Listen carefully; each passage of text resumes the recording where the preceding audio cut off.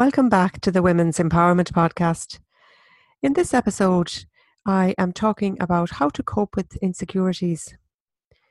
My name is Dolores Andrew Gavin. I am an empowerment and assertive coach, an author, and a mum. Yesterday, I read a quote by Meghan Markle which said, "When the foundation is broken, so are we." So when I read it, it inspired me to think about the word foundation in relation to our life stories. Our insecurities around our foundational issues of trust, belonging, and security are triggered and rattled to their core by everyday events that happen around us. So, in this episode, I'm asking, how can we build up our foundations so that they're strong and don't crumble beneath us? No matter what we're going through, and whether our insecurities may not seem big to others, they are relative to us. They are our insecurities, and when we address them, we are better able to be of service both to ourselves and to others. We can't give what we don't have, and this goes for everything in our lives. We can't give trust and be trust in trust if we don't know what real trust feels like. Our insecurities around the issue of trust started to form for us at a very young age, and they're associated with nurturing. Trust is a nurturing, motherly, giving energy. If we don't perceive we were nurtured at a young age, it's likely we won't trust the world will provide us with what we need to trust others. Our foundation of trust won't be strong.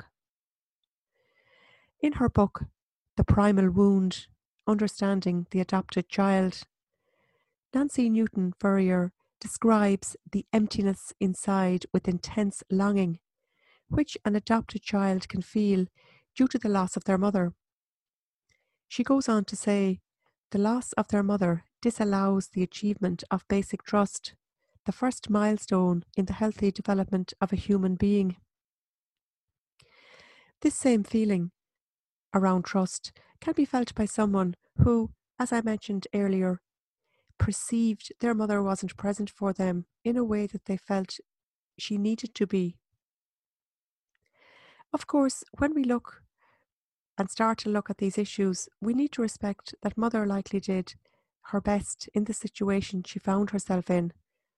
She was living from her values and her beliefs, and oftentimes these were passed down generationally.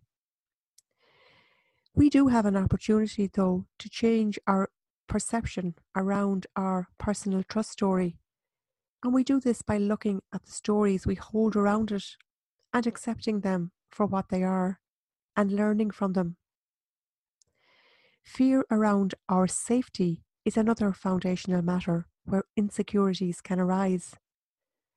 This can manifest as a heightened sense of safety in situations where possibly our safety isn't in fact being threatened, but we perceive it is because of old wounds we carry.